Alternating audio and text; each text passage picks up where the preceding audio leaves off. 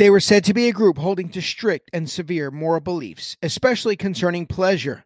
They were believed to be fanatical, joyless, judgmental, and overly obsessed with making rules, especially geared toward extreme patriarchy. Many say they were haunted by the fear that someone somewhere might be happy and actually smiling.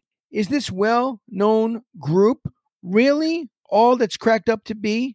Do they really have the reputation they deserve? And is there anything that the group possessed that we might learn from and benefit from? Might we need what they actually had? Who is this group?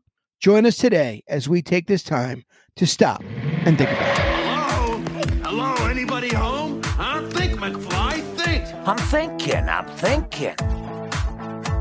What were you thinking? I'm trying to think, but nothing happens. Don't say anything now. Just think about it. You're listening to Stop and Think About It, a podcast for the Christian thinker. In a day when sound biblical preaching has been replaced by man-centered entertainment, and the church has become increasingly anti-intellectual, this podcast will encourage believers to think biblically and theologically. So please join me as we get ready to stop and think about it.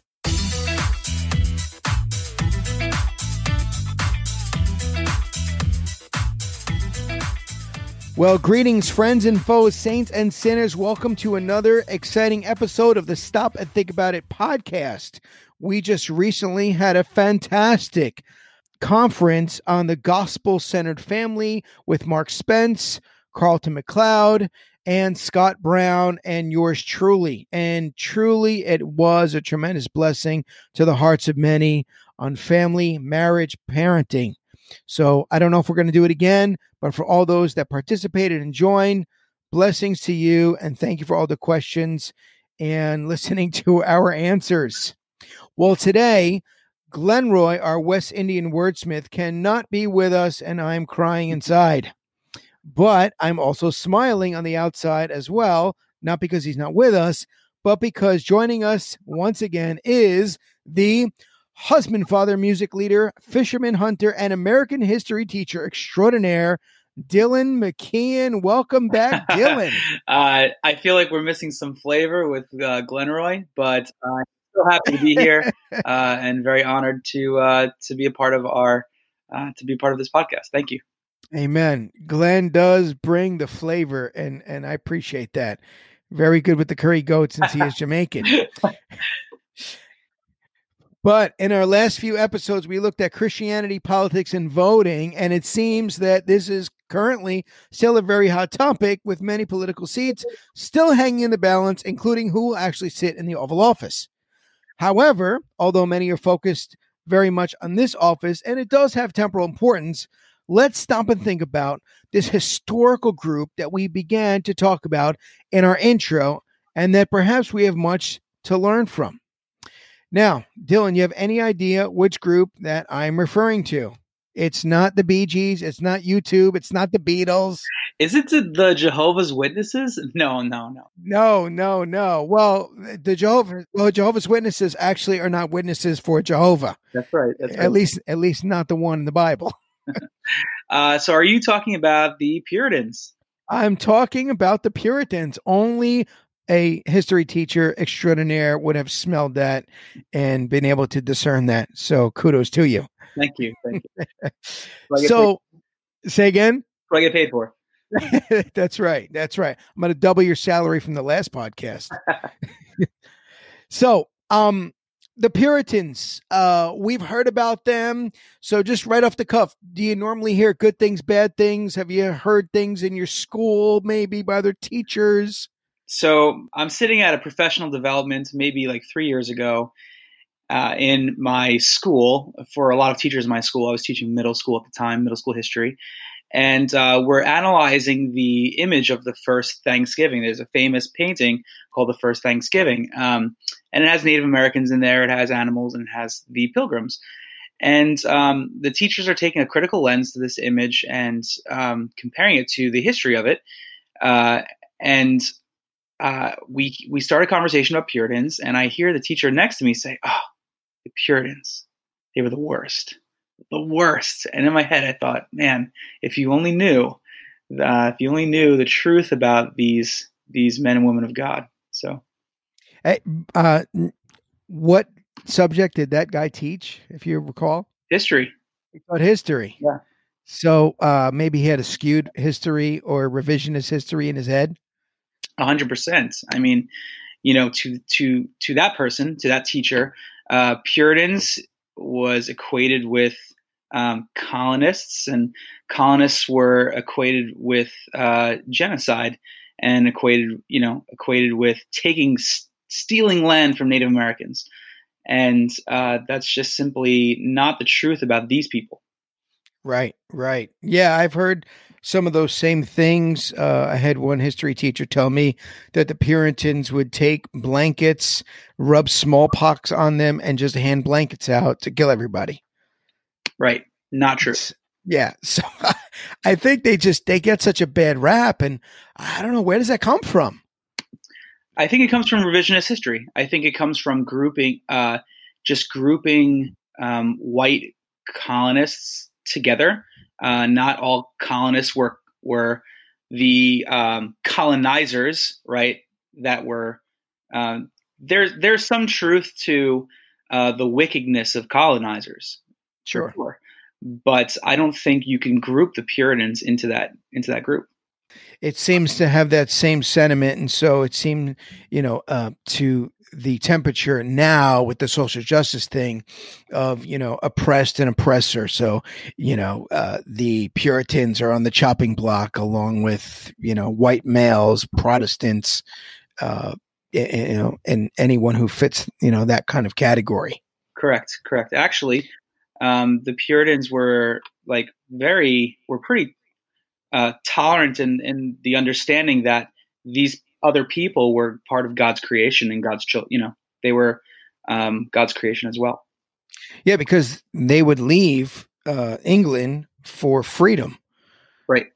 Right. So they obviously weren't trying to come in and then oppress people, because in one sense, I guess if you look at it just through that lens, then they were being oppressed. We would actually use the word persecuted, biblical term. But yeah, they were being, hammered on and being killed for trying to get the church back to where it needed to be in the following the footsteps of the reformers, such as Luther and Calvin and Tyndale and Knox. And so let's look at just who the Puritans and the Pilgrims were and when they were. So what's some things you could tell us, right off the bat, as far as, who they were, when they were? Yeah. So, literally, the Puritans, they were very devout believers within the Church of England, and they sought to purify the Church of England, or the Anglican Church's doctrine and worship. And they got that term Puritan, like many other denominations, right, including Baptists. Even the term Christian was given to them, it was labeled to them by their denouncers. And they were given this nickname Puritan in the early 1560s as a term of derision. Because of their efforts to conform the National Church of England, the Anglican Church, to a higher standard, the standard of Scripture. And so they were being mocked. This was a term of mockery. Yeah, it was. And then eventually it was kind of worn as a badge of honor. Correct. Yeah, if you will. Just like Baptists, just like Christian. Yeah. Right. And Christians used to be called people of the way. Because Jesus said he was the way. And so I know that this group of Puritans that came from England, they were kind of following in the stream of the great reformers of Luther and Tyndale, John Knox, and many others. John Calvin, can't forget John Calvin. Yeah. And so, they were very serious, but yet very joyful Christians that concentrated on God's word. Yet that's not the character that most people that really don't know history understand them as.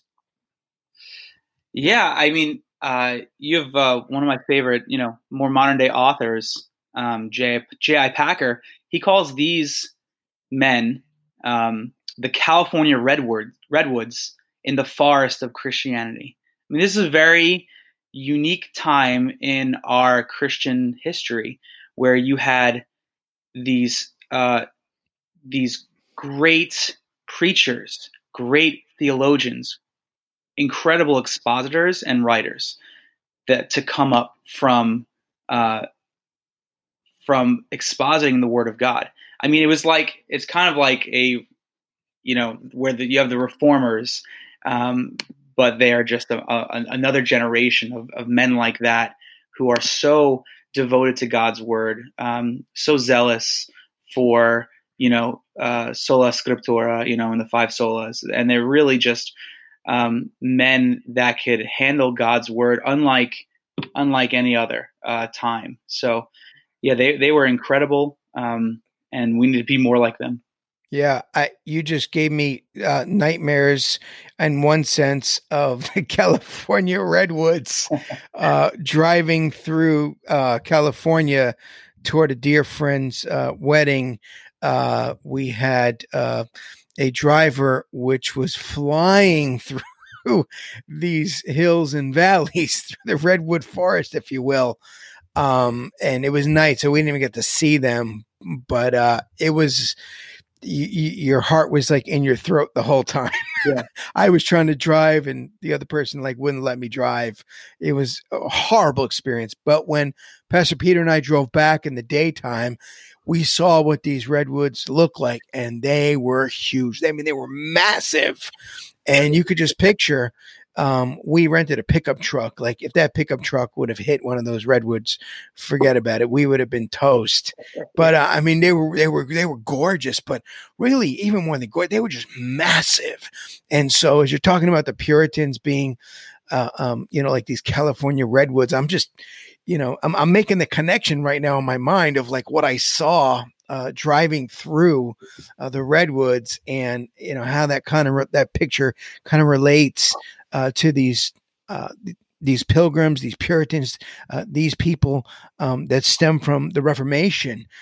Just in one sense, giants, but not in the sense that they were, that they were something so special per se about them. It's that God did something in them, just like he has done with many men. And so more so than being great men, there was a great God that they were serving. And that's kind of what made them great, if you will, right, because of the God that they serve. They, obviously we can't divorce it lest we idolize these men, but yet there were just some incredible men that just had such a steadfastness, a stick-to-itiveness. I think it was Joel Beakey who said they were gifted with keeping one eye in eternity while living in this world. Steve Lawson would put it like this: they were isolated. They were insulated from the world, but they weren't isolated from the world. And to use the illustration, they came by ship in the water. There was just no water in the ship because they were in the world. They just were not of the world. And so I like what you said before, though, Dylan, that they were given an insulting name, Puritan.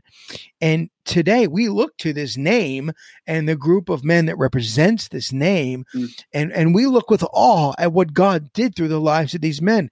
And so it seems that, what men meant for evil, God meant for good. That's right. That's right. And I think about the term, right? Like, we stand on the shoulders of giants. Like, I think about these guys, and yes, like, they're, the best of men are men at best, right? These guys are men, just like we are. But I think, I'm part of a group that reads, we try to go through different books every month, and we read a mix of books. We read a mix of Paul David Tripp, and we've read some John MacArthur, and then we will read guys like John Owen, and then Thomas Hodge and Thomas Watson. And I got to get the Puritan paperback versions of these guys because they think in a way that we don't think like today. And I think they serve the Lord with all their mind in a way that we don't do that today. And they really they really put themselves all out for Jesus Christ and discipline themselves in a way that is, I think, uncommon today. And kind of as you're saying the names of some of those dead guys, I was thinking like when the name Mufasa was used, it was like, ooh, say it again. John Owen, ooh, say it again. Yeah. Prince of the Puritans. That's right. Yeah. I mean, just men that revered God. In just such an exemplary fashion, just such a mindset that you're like, wow. But really, in one sense, it's wow. But in another sense, we think, man, if we think that temperature is hot, what does that say about the temperature that we're at right now? Yeah, convicting. In the words of that famous theologian, Vodi Bakum, if you can't say amen, you ought to say ouch. Yeah. And so like sometimes we look at them, we think like these are the super giants, and God did mightily use them. I mean, we can't take away all that God used them for and the type of men that they were and all that we can learn from them. What are some of the additional things that the Puritans believed? I know we touched on a few of them. What are some of kind of the highlights or majors that they focused on in their belief and their doctrine? I would say their devotion to Scripture alone, sola scriptura. You have guys like John Knox, who looked at the Church of England and the Anglican Church, and he saw that they held to many traditions of the Catholic Church. Things like we must kneel during communion. And he criticized the Catholic Church for that and pointed them back to Scripture alone. There's no evidence in Scripture that this is something we have to do. And he definitely took some flack for that, because I know he often preached in front of the King of England, and even going so far as denouncing sexual impurity amongst believers, and really pointing back to Scripture, how we must flee from that, and that character does not mark what a Christian is. Yeah.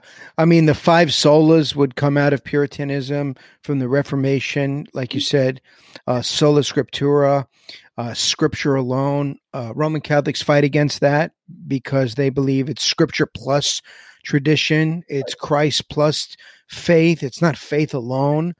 The Puritans believed in not only faith alone, but grace alone, to the glory of God alone. And so they were really serious about holiness. They were serious, not just holiness, kind of like as a piece of stale bread that you have to like just swallow down and just goop, just kind of gulp at, but holiness in the sense of they wanted to be like Jesus. I mean, the most holy man that ever walked on the face of this earth. They just wanted to be like him. And so when people think about holiness, maybe they think of, that piece of stale bread, but really there was no one more joyful than Jesus. So clearly holiness and joyfulness are not like separate characteristics. They are joined, and they're perfectly founded and joined in Christ. And I could see these men wanted to be like Jesus. And so the character that many with this revisionist history have, that they, again, that they were joyless and they didn't want see people smiling and anything like that. I mean, nothing can be further from the truth. And, I think that the holier we live, the happier that we are, because we're pleasing the one who made us. Amen. And I think the Puritans were living in a time sort of similar to ours, where many people were claiming and professing Christ, but actually their lives did not match up to that. And you could say that's true for almost all times in history. But, you look at like guys like John Owen, and they're teaching about indwelling sin and the mortification of sin. And guys like Watson, who wrote that book on the doctrine of repentance. And they're saying, here, to be holy, you must repent of your sin. You must turn away from that. And here's the importance of that. And here's how to do that by looking at Jesus Christ. And that is what we must do today. We must be repenting, right? There's that famous quote from John Owen, be killing sin, or sin will be killing you. We see that they had like many problems that they faced. And I know you mentioned as far as Roman Catholics, they came against them in a very, very hard way.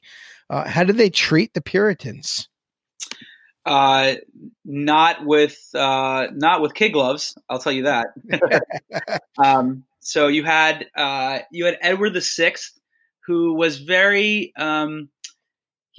sympathetic to the Puritan cause, but he lived shortly because he died as a teenager, and his relative Bloody Mary took the throne of England, and she was a staunch Catholic, and she went on a reign of terror that killed many Puritans. I think something like 288 Puritans or people with Puritan-like convictions were burned at the stake in her reign. And so what happened was she drove many of these Puritans out, right? They were facing oppression. They were facing persecution. Yeah. Do you remember Lady Jane Grey? She was kind of like right before who we would call Bloody Mary. I think Lady Jane Grey was very godly, very intelligent young woman. And I think she was queen for like 9 days. And I think she was his cousin or twice removed or something of that nature.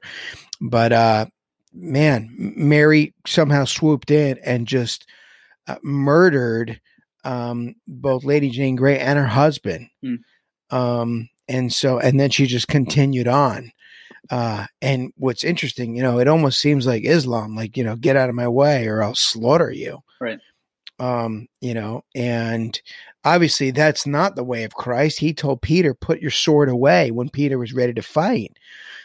Many Roman Catholics have taken the second commandment. No, I'm sorry. Yes, the second commandment out of the scriptures about idolatry and taken the 10th commandment and sawed it in two and, made it 9 and 10 so that they have 10. It seems that they miss the fact that you don't, beat people into submission to Christ. But that's because, as a system, I don't believe that they worship the true Christ as a system.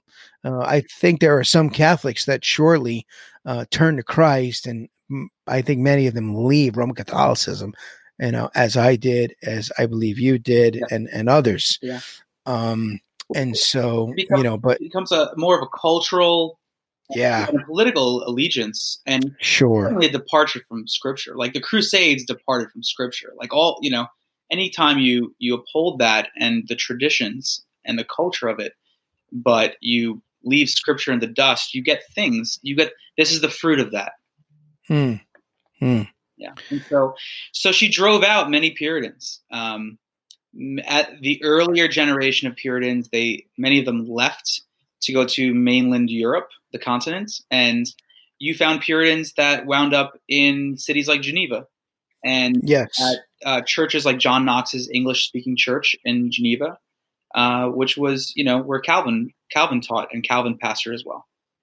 Wow. And you just look back, history is his story. And so you're looking back and seeing how God is unfolding his redemptive story, throughout the ages.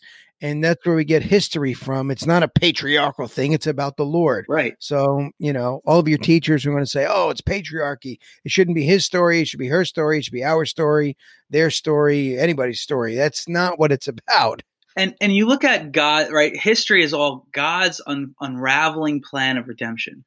And you look at, Paul. I'm just reading through Acts right now again, and Paul, he's persecuting Stephen, and he goes on the warpath, and he's persecuting the Christians, and is driving the Christians out, and they're going to teach, and they're going to Samaria, and they're teaching.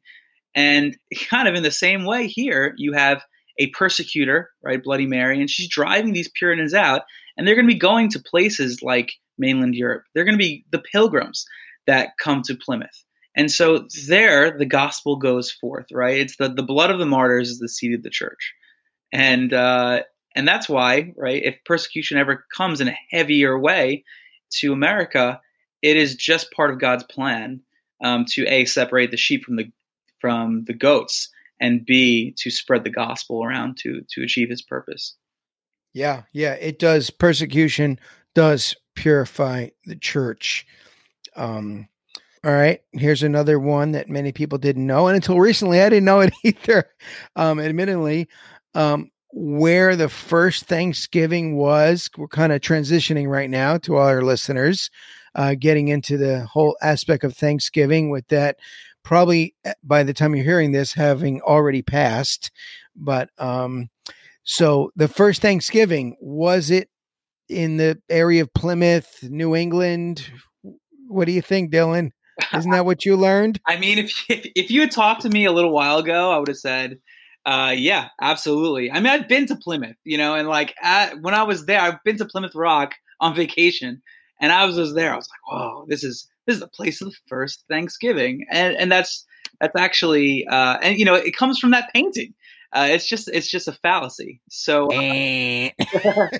survey says, yeah. See, that's what happens when you, in a professional development, try to interpret paintings. Authorial intent. Just get down to what the painter meant when he painted that. Not what do you think he meant, and bringing new ideas to it. By the way, we're not called to necessarily interpret paintings. We're called to interpret scripture. So that's just as a little aside. But the first Thanksgiving, all right, listeners, you're hearing this. It wasn't in Plymouth. It was actually likely on June 30th at Fort Caroline in modern day city of Jacksonville, Florida. No way. I know. You feel like saying, shut up. They don't even have fall. They don't even have fallen leaves in Jacksonville. Come on. So, do they even have turkeys there? Come on. There's a guy. I went to Florida. I met a couple of turkeys. I'm here to tell you at the airport. But yeah, so Fort Caroline, established along the St. Johns River in 1564 by a group of 200 French Huguenots. And so when they landed, they decided to have a service of Thanksgiving. And here's what they said. I love this. On the morrow, about the break of day, I commanded a trumpet to be sounded, that being assembled, we might give God thanks for our favorable and happy arrival. Then we sang a psalm of thanksgiving unto God, beseeching him that it would please him of his grace to continue his accustomed goodness toward us, his poor servants, and aid us in all our enterprises, that all might turn to his glory and the advancement of our King. And just to make a connection, you mentioned about John Calvin in Geneva. Well, these men brought with them, and women, they brought a psalter that was produced by John Calvin, and that was used to sing in the first Thanksgiving in Florida. Wow. I mean, so like when you talk about God's doings in redemptive history and him unfolding things as far as it being his story, I mean, there's so many connected dots that you can just see intertwined here. And it's God's hand just doing all of this. And so this was actually the first Protestant hymn sung on American soil. Wow. And they taught I hope I'm saying this right, the Timucuan Indians, I definitely botched that up, to also sing this psalter. And then soon after, the Spanish came, wiped them out, and killed nearly all the Huguenots. And the ones that survived, they went back to France. So, but this was actually the first Thanksgiving. Now, let's transition once again to the Thanksgiving that we more understand as the first Thanksgiving, I guess the one in the painting that you were talking about. So actually, you can go back to that teacher and say, listen, the whole painting was wrong because it wasn't even in Florida. It's true. So there's no palm trees there, man. There you go. Guy's a turkey. All the vegetation's wrong. That's right. That's right. They didn't have yams. They had oranges. The Thanksgiving now in New England came in 1621. So that's sometime after the Huguenots left from 1564. And so the England Puritans, they came and celebrated their first Thanksgiving, most likely late in September or October. But it was celebrated, did you know this? Not just for one day, but several days. Did you know that? Just like an Indian wedding. I love it. There you go. You know, I mean, does it count if you eat turkey for multiple days after Thanksgiving? Is that you might look like a turkey after that. But as my Bronx father used to say, 3 days. Sounded like Joe Pesci. 3 days. And so that's how long they celebrated. They celebrated for 3 days, Thanksgiving. And so it wasn't just like a one day, eat as much as you can. I guess they saved some room for dessert, and then they just continued on with the leftovers throughout. But you know, it wasn't just about eating. It was about the being together, thanking God again and again and again. And you know what?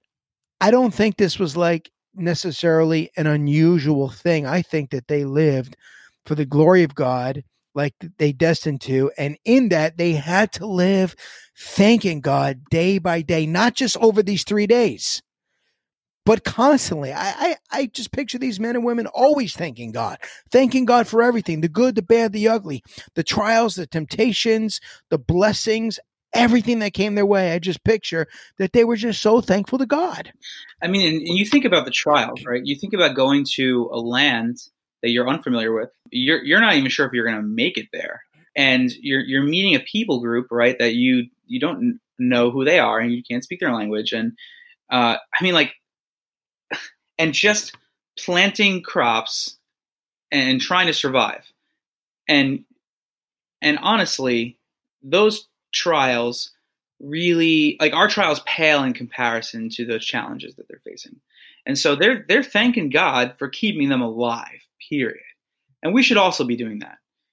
And I think there's a lot we can learn from them in their enduring through these trials, trusting in God's providence, trusting in his grace, and then really also thanking him for his abundance during that time. I mean, you know, the harvest time, right?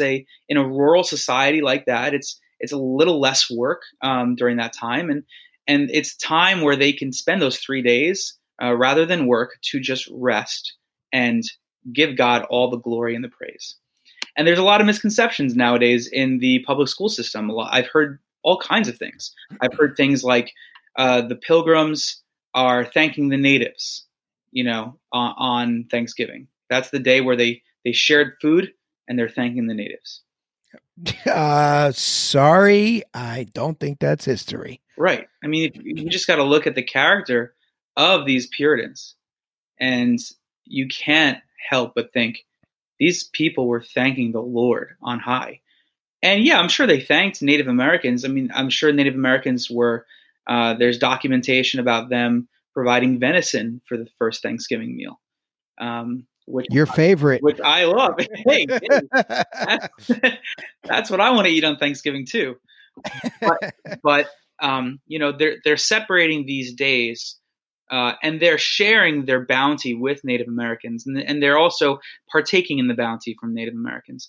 But they're not just thanking Native Americans; they're giving thanks to God, and that's the point I really want to drive home today. Is that Thanksgiving is a holiday that we take the time, and we should always be doing this, but we also on this day take the time and we stop and think about it, right? And we reflect and we consider the blessings from God, not just the blessings that he's given us temporary, like on this earth, although we thank him for those things, because without them we can't live, but yes, we thank him for the heavenly blessings as well.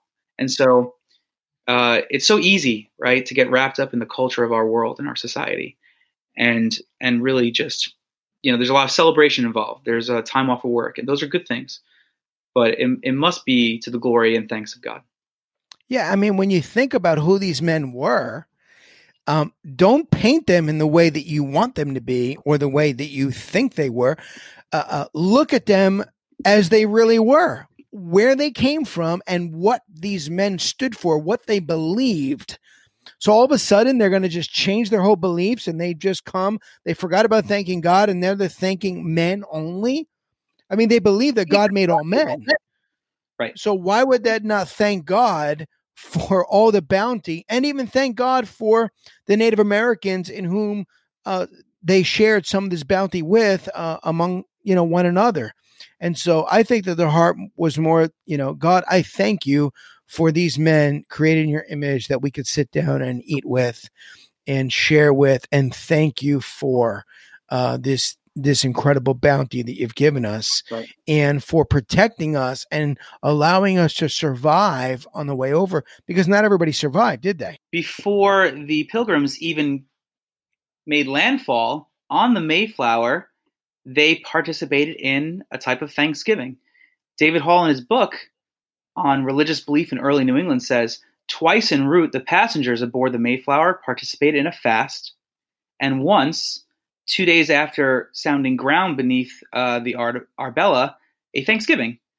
And when the sailing season ended, with all the ships accounted for, we had a day of Thanksgiving in all the plantations. And we have a really great eyewitness account in his chronicle. Edward Winslow, he talks about this first Thanksgiving. And he says this, I love this. He said, our harvest being gotten in, our governor sent 4 men on fowling, that so we might, after a special manner, rejoice together, after we had gathered the fruit of our labors. They 4 in one day killed as much fowl, that's birds, as with a little help beside, served the company almost a week, at which time, among the other recreations, we exercised our arms, many of the Indians coming among us, and among the rest, their greatest king, I'm butchering this name, Massasoit, with some 90 men, whom for 3 days we entertained and feasted. And they went out and killed 5 deer, which they brought to the plantation, and bestowed on our governor and upon the captain and others. And although it be not always so plentiful as it was at this time with us, yet by the goodness of God we are so far from want that we often wish you partakers of our plenty. So you see, right? He's thanking God. And even before they encountered the natives, they had Thanksgiving on board the Mayflower. Wow. Man, you're just blowing up that painting that you saw of the first Thanksgiving. I mean, we need a new painting. I don't think there's anything wrong with the painting. I think people associate, well, apart from the first Thanksgiving being in Jacksonville, but I think and the second one being on the ship, I guess, right? Yeah, I guess. Yeah. And I think just people associate white colonists with the downfall of Native American culture. And I love different cultures. I respect people's cultures, but I also know that there's something called idolatry, that men who are created in God's image will worship the created thing rather than the creature. And that's not something you respect in culture. It's something you condemn and preach the gospel for. And so you can't you can't just go around and say, well, we're not going to preach Christ because we want to respect the culture. Yeah. And, even some of the Native American Indians, they slaughtered each other. They were brutal toward each other. It wasn't like, they just, hey, we're just all getting along. That's just not how it went. And then, this group of people just came and stole their land, and all the people who wear the hats, we're living on stolen land. That is just not the way that it all went down. They raped each other's women. They ate each other's children. They slaughtered each other. Some of them put each other into slavery. Right. And, the Puritans stood against those barbaric practices as well. And they brought the gospel to these people, right, which is what they needed, because the heart has to change from within. I heard of a book that just kind of dispels a lot of these myths, called Cortez, the Great Adventurer and the Fate of Aztec Mexico by Richard Lee Marks. I didn't get to read it yet, but it piqued my interest. That just kind of dispels a lot of these things. And so I plan to get that and read it. But the Puritans were really just an amazing bunch of people. And so I think we do have much to learn from them. So let's transition real quick to kind of modern day American Thanksgiving. So let's just fast forward to 1863. It's the middle of the Civil War. President Lincoln issues a Thanksgiving proclamation with seemingly much of the same heart that the French Huguenots had and the Puritans had, saying, "The year that is drawing toward its close has been filled with the blessings of fruitful fields and healthful skies. To these bounties, which are so constantly enjoyed that we are prone to forget the source from which they came. Others have been added, which are of so extraordinary a nature that they cannot fail to penetrate and soften even the heart, which is habitually insensible to the ever watchful providence of Almighty God." And then he goes on to say, despite these 3 years of civil war, we're surrounded by the gracious gifts of the Most High God. Amen. He says, "It is seemed to me fit and proper that they should be solemnly, reverently, and gratefully acknowledge these gifts from God as fellow citizens in every part of the United States, and also those who are at sea and those who are sojourning in foreign lands, to set apart and observe the last Thursday of November next as a day of thanksgiving and praise," here it is, "to our benefactor, to our beneficent Father who dwelleth in the heavens. In testimony thereof, I have hereunto set my hand and caused the seal of the United States to be affixed." Wow. What do you think about those I apples? think spoken from one of the greatest men and presidents in our nation, in the middle of a war, of the bloodiest war in our country. He saw the hand of God in everything. Yeah, and I think there's that line where he says,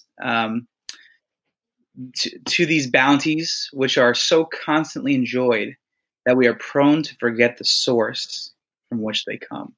I think that's the heart of it. I mean, we enjoy the bounties from God, whether we believe they're from God or not, but we forget that He is the source of these things. I mean, you would never receive a gift from somebody, on Christmas, right, and not thank them for it. And yet, how quickly we forget the source from which our blessings come from, both both of this world and also spiritual. Yeah. It seems like, what do atheists sit around and give thanks for when they're sitting around the turkey? They're thankful for the turkey. They're thankful for the dish. I spoke to a woman one time, and I was sharing the gospel with her, and she was all about, we have to thank the earth and the trees. And I said, imagine you make this incredible meal for your children. They sit down and they thank the meal and they give praise to the meal. But the meal didn't jump on the dish apart from the one who made it. Right. And so I said, you're thanking everything God made. You're thanking the creation, but you're never stopping to actually thank the creator of the creation. Right. And so I said, you're missing it. And that's why you're involved in idolatry and paganism. Right. And I just, shared the gospel with her, but I had to. I mean, it just grieved my own heart, even though we've done the same thing in many ways, practically speaking. People sit around the table, and what we must do is we must give thanks to God for all that He's given and all that He's not given, as well. Right. I think about that painting, another painting, but this time I know it's by Norman Rockwell. It's the Four Freedoms, and there's that one freedom from want, and or I think it's called The Art of Thanksgiving, and it's this lady putting the turkey on the table, and everyone's just like laughing and looking at this turkey, and we thank God from freedom from want, but that's the thing, we thank the giver of this. And I think a lot of times people, especially, our Americans, they're thankful for the gifts, and they're thanking people for cooking, and they're thanking they're thankful for their family members and friends and things like that. And those are good things to be thankful for. But you have to direct that thanks and that praise to the giver of those things. Yeah, because God gave you your cousins and your aunts, your uncles, even your embarrassing uncle. Makes those funny sounds at his armpit. No, you don't have an uncle like that? No, I don't either. Everyone has a weird uncle. Everybody's got a weird uncle. No, most of my uncles are pretty good. But so what about like Franklin Roosevelt's involvement with Thanksgiving? Can you tell us about that? Yeah, I think this is, definitely a shift from presidents like Lincoln. And so Lincoln named this national holiday here. But what happened with FDR is he changed the celebration to take place not in the last Thursday in November, but the Thursday beforehand. And why did he do that? He did that to give more shopping time between Thanksgiving and Christmas, so people would have more time to buy their gifts. And this is pragmatic, and this is a commercial approach to Thanksgiving. Very spiritual man. Yeah, right. And so you're losing the original meaning of Thanksgiving. And so, you think now, right, to the emergence of something we call Black Friday, right? The night, like at midnight, right, starts this. And even now, I'm seeing it's coming even before Thanksgiving. The Black Friday sales are coming beforehand. And, who doesn't love a sale? But it's just like the capturing of your attention and your efforts. And it's kind of absurd, right? We're the only place really in the world where the day after we're supposedly giving thanks, we're so material centered and focused.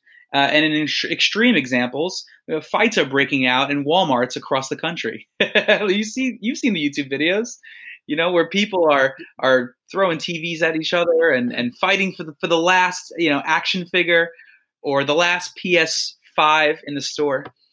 And this is the complete opposite of giving thanks. It's the complete materialism that is our beloved country.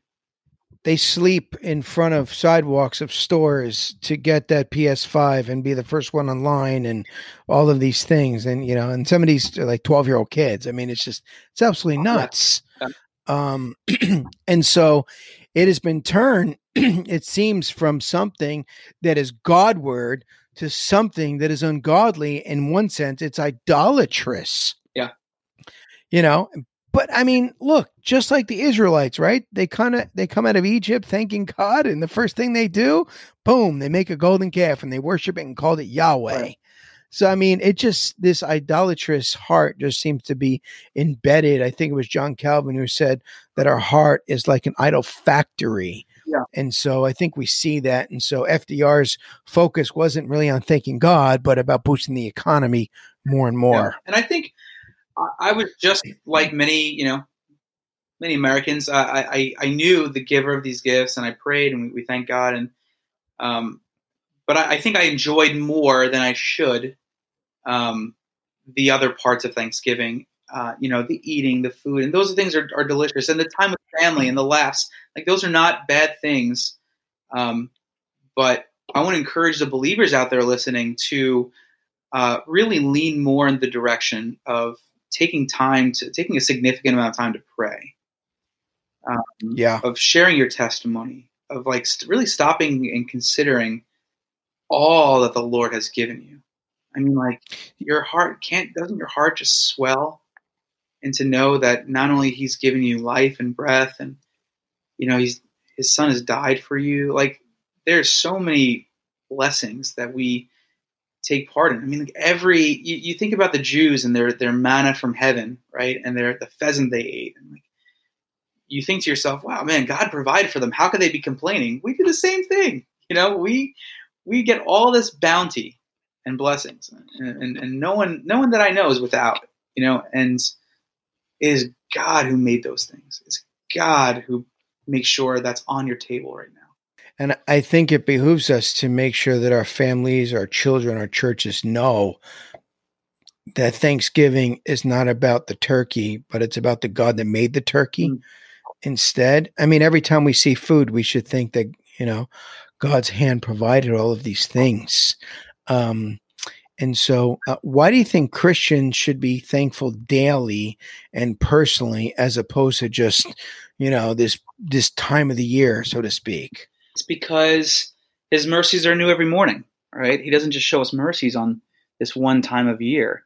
But actually, right, part of the Christians should have a spirit of thanksgiving in them, and plus, it's also commanded of us in Scripture. Ephesians in Ephesians 1, chapters 1 and 2, right? We read about all these spiritual blessings we inherit from Christ, and this is a reason to be thankful. And in Colossians chapter 2, verses 6 through 7, I'll read it. It says, "Therefore, as you received Christ Jesus the Lord, so walk in him, rooted and built up in him, and established in the faith, just as you were taught, abounding in thanksgiving." I don't see anything about a turkey and cranberry sauce there. Or even a one-day thing, right? It's why should you ought to be abounding, right? Overflowing with a thankful heart. To who? To the Lord. Why? Because you received a gift. You received Christ Jesus the Lord. Wow. And so we have him, and we have him as an inheritance. And we always talk about how we are better than we deserve, but we received Christ himself. Yes. And we are rooted in him and established, unshaken, and no one can snatch us from his hands. So that is why we ought to be abounding in thanksgiving, as Colossians says. Oh, you just gave me Jesus bumps when he said no one can snatch us from his hands. Right. I mean, just, I know that, I believe it, but just all over again, no one can take me out of the Father's hand. And, I heard one pastor said, yeah, nobody can take you out of his hand, but you can run away from home like the prodigal. But that pastor doesn't actually understand what the story of the two sons or the prodigal is about to make such a claim. God's plan cannot fail. It's impossible for him to fail. So like the French Huguenots, they came with this Psalter from Geneva. And so what's the place that music has in expressing things? So you are a music leader in our church, and a very gifted one at that, I might say. And so, what would you say to that? I mean, music is a way that we express our heart and express what's on our heart. Out of the overflow of the heart, the mouth speaks, and it's not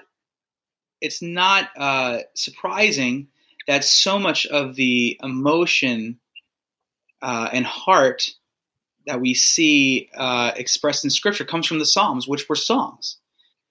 And you see every kind of emotion in the Psalms, and you also see thanksgiving, and this is a way and a mechanism that we express our thanks to God, that we express our love for God, that we express our appreciation to God for what he's done through the Gospels, through Jesus Christ. A few verses for us here to support that is Hebrews chapter 13, right? It says, "Through him, then let us continually offer up a sacrifice of praise to God. That is, the fruit of lips that acknowledge his name.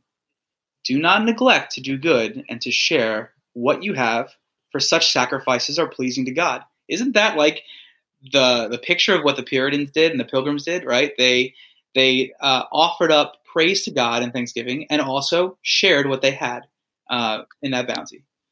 Yeah.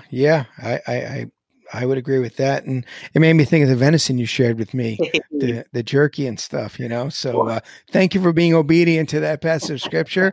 My taste buds very much appreciate, and thank God for that. Hopefully I can make it happen again. No guarantees. There you go. What about what Ephesians 5:18-20 says about that? Ephesians 5 says, and do not get drunk with wine. Plug on Thanksgiving and Christmas, do not get drunk with the wine. That's right. For that is debauchery. But be filled with the Spirit, addressing one another in psalms and hymns and spiritual songs, singing and making melody to the Lord with your heart. And then what's the next verse? Giving thanks always. Wow. And for everything to who? To God the Father in the name of our Lord Jesus Christ. So it's not a coincidence that you have one verse or in the same verse singing hymns and encouraging each other and singing to the Lord and then giving thanks to the Lord. So wait, thanking God for everything. So you mean only the good things that happen in our lives? No. Thanking God for the trials as well. Thanking God for the bad things that happen? People that died, coronavirus. We're thanking God for the coronavirus. We're thanking God for all the mess that's happening in the elections. We're thanking God for everything? Part of the peace that surpasses all understanding is knowing that God is sovereign and He orchestrates everything and He has power over everything. He not only plans but executes all things that happen, no matter how minute in our life or no matter how large on a world scale or in history. So you take that truth and you also take the truth that He works all things for the good of those who love Him, who are called according to His purpose. And if you put those two things together in an equation, you can be thankful for even the terrible things, the terrible circumstances and the trials in our lives that show up, because you know it's for our good and for His glory. I'm going to make a statement for our listeners. I thank God for 2020. Amen. I do. I thank God for 2020. Who will you hear say that? I mean, if you're just complaining about 2020, saying it's not normal, can't wait to get back to normal, this is God sovereign. He's sovereign over every molecule in the universe, as R.C. Sproul has often said, well, the late R.C. Sproul. But He's also sovereign in that over every COVID molecule in the world. I mean, God is at work in all of these things. And the question we need to ask ourselves is, what is God doing and how can I still be thankful for all that God is doing? Job said he thanks God in the good times and the bad times. He said, the Lord gives and the Lord takes away. Blessed be the name of the Lord. And so it's very easy to give thanks to God when everything's going well. But will you still, do you still thank God in the hard, trying trials, when people are dying, when people are getting sick? Do you still have an abundant heart of overflowing thanks? Can you still sing in exuberant joy and praise to our God? I heard a pastor recently talk about this. If you've ever seen the painter Bob Ross, in the beginning, he has in his mind this masterpiece. But in the beginning, right, he's just making like splotches and lines. You don't really know what it's going to look like. But he is the master artist and He knows what's going to look like. And so that's kind of like how we could view God. He's the master architect here, and He knows the ultimate design of things. He knows what it's going to look like, and we have to trust Him. We see the splotches, we see the crooked lines, and we don't understand what He's doing, except that He is going to do all things that please Him, and it's going to be good for us who put our trust in Him. All right. So now I'm going to try to use an artistic illustration because you've egged me on. It's like 4-0. And by the way, when I draw something, it just does look like all kinds of lines and they just don't intersect. Figure painting, I go outside the lines with my crayons. I can do bubble letters, some mean bubble letters, but that's kind of the extent. But I heard an illustration from my friend Easy Zwane of Living Waters. And, he was saying, imagine if you had just this incredible scrapbook, let's say from Michelangelo, right? And I think it was maybe another person, not Michelangelo, but for the sake of illustration. And you gave it to your kids, right? And this thing is worth millions and millions of dollars or billions of dollars. And then you give them some kind of cartoon character that they like, and you gave them that coloring book and it's worth like 99 cents. I mean, they're going to really go after the one that's worth nothing. And right, they're not going to think Michelangelo's scrapbook, is worth anything. Matter of fact, they just probably take it and just scribble on it as well. Like it's nothing. My daughters will tear it up. That's right. Yeah. Yes, they would. And we don't realize as we look at the portrait of what God is doing in our world that it is such a treasure as God unfolds everything to point to the perfect portrait of his son, the Lord Jesus, by which we should always give thanks, and who exemplified thanksgiving. I mean, what did he do at the Last Supper? He gave thanks, and he broke it, and he distributed, and then he said, "This is my body. I mean, broken for you." And he was even giving thanks, portraying the fact that he was going to go to the cross and die. I mean, who does that? What kind of man would do that? Maybe the God man. Just incredible. Well, I want to close with a couple of things. So much of the Psalms, they express thanks to God. And I was talking to Dylan. I said, the name of our podcast is in the Psalms. And Dylan said, where is it? Where is it? And this might be a stretch, so no heresy stones here. Selah, stop and think about it. I know it can mean other things as well, but I'm gonna eisegete on that one. No, but there is a rendition that Selah means kind of stop and ponder about it. But so stop and think about it. So next time you read your Bible, I think it's in there 71 times, but who's counting? And so we read a Thanksgiving or proclamation in the Psalms, Psalm 136. It says, "Give thanks to the Lord, for he is good, for his steadfast love endures forever." And this was kind of call and response type of psalm, which many churches used. Give thanks to the God of gods, for his steadfast love endures forever. Give thanks to the Lord of lords, for his steadfast love endures forever.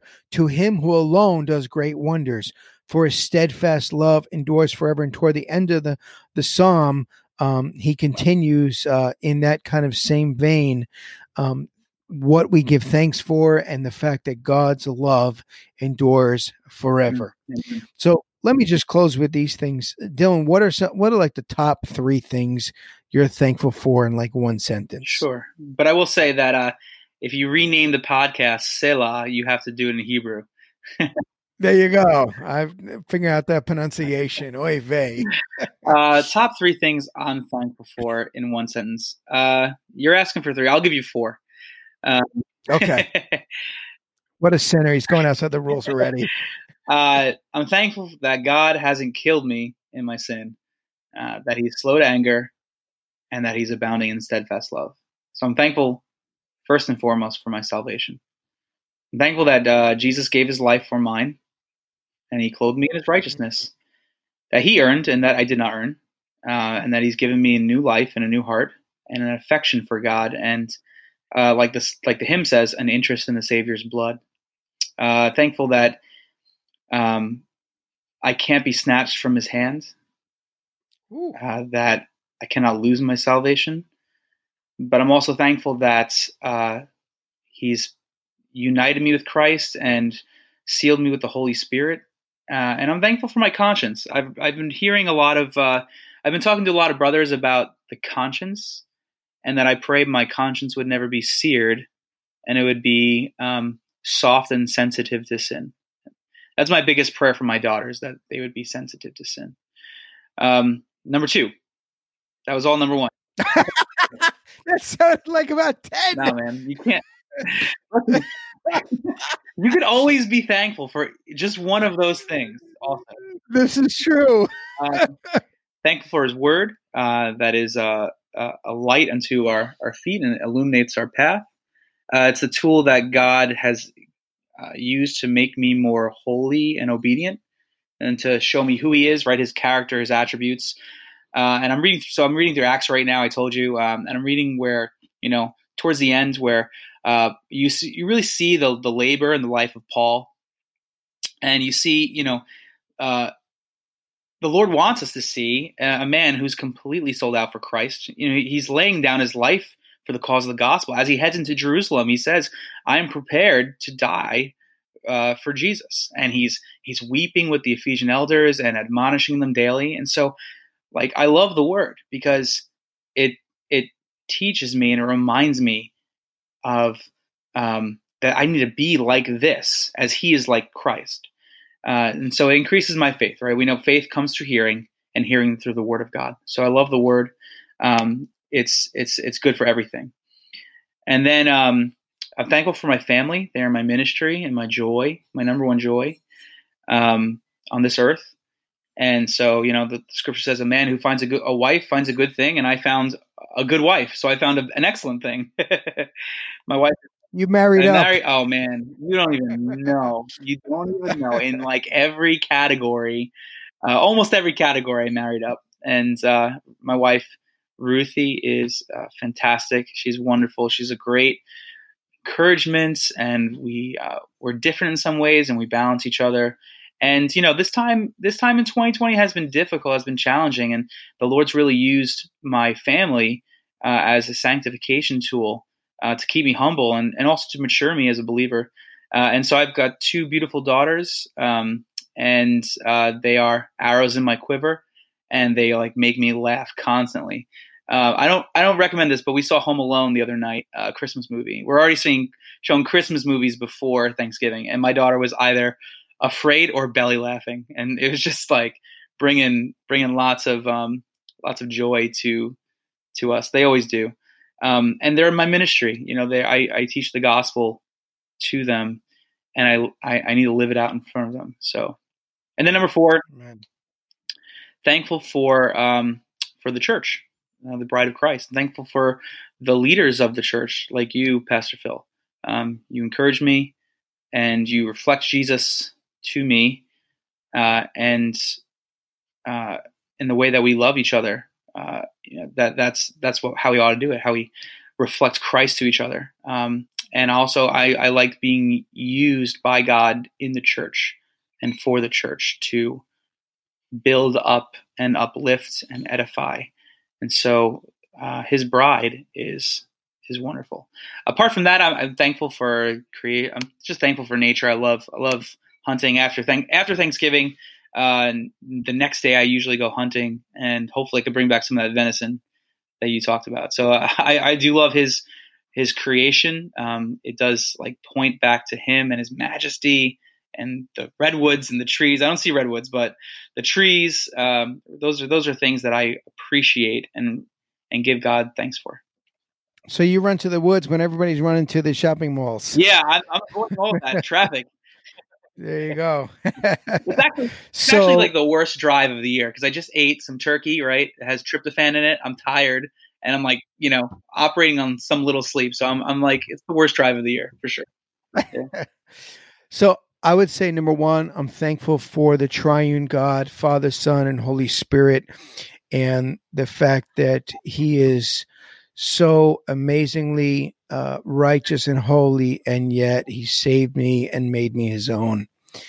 Secondly, I would thank God that he called me to be a shepherd, both to my family as the shepherd of my home, and over his church, that he would entrust me, of anybody on this planet, to his people. And I would say, thirdly, in the midst of that, I'm just so thankful for God's word and how he teaches me to love my wife and to nurture my children and my family.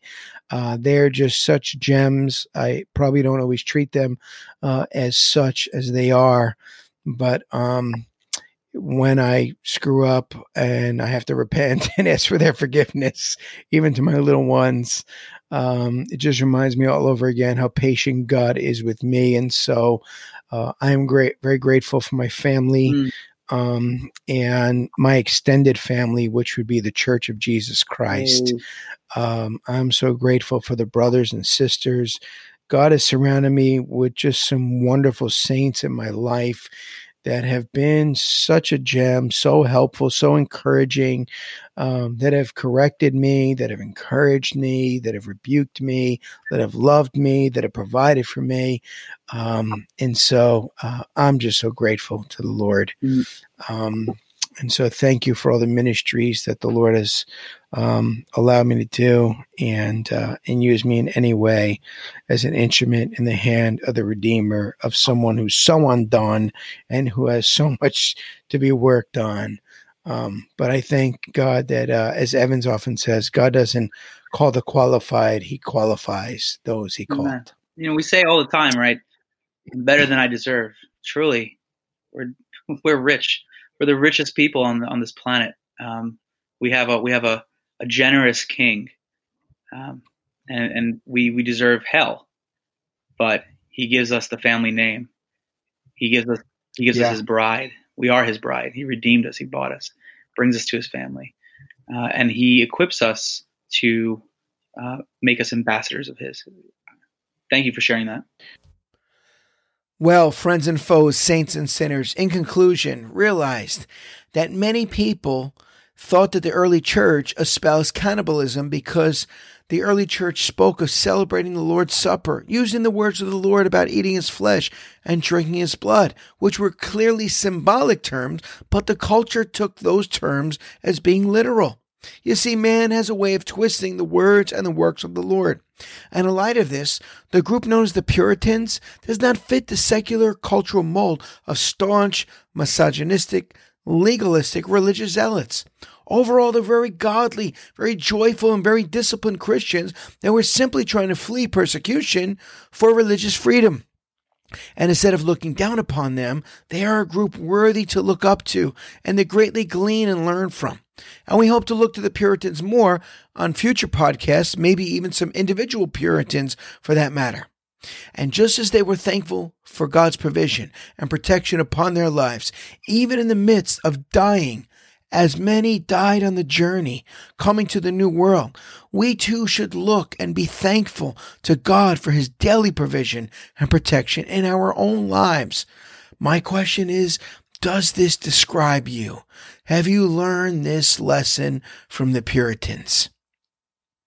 Well, I do have another infomercial. In fact, we are opening our Soul Fishing Ministries online store just in time for Christmas. Check out our various items such as our Spurgeon Ugly Santa sweatshirt, our Stop and Think About It, and Soul Fishing Ministries, quote, magic mugs, our t-shirts, and our sweatshirts. Also, need a 2021 calendar? We will have our 2021 calendar, Spirit of Reformers calendar, for sale this month as well. Finally, please keep us in your prayers as we go soul fishing here in New York City during this Christmas season and always. And share about the Christ of Christmas with a world that desperately needs the Savior that you and I know and love. Well, thank you for taking this time to stop and think about it. If you would like to contact us, please email us at stopandthinkcrew@gmail.com. You could also visit our website at www.stopandthinkpodcast.com. This podcast is listener supported by generous people like you.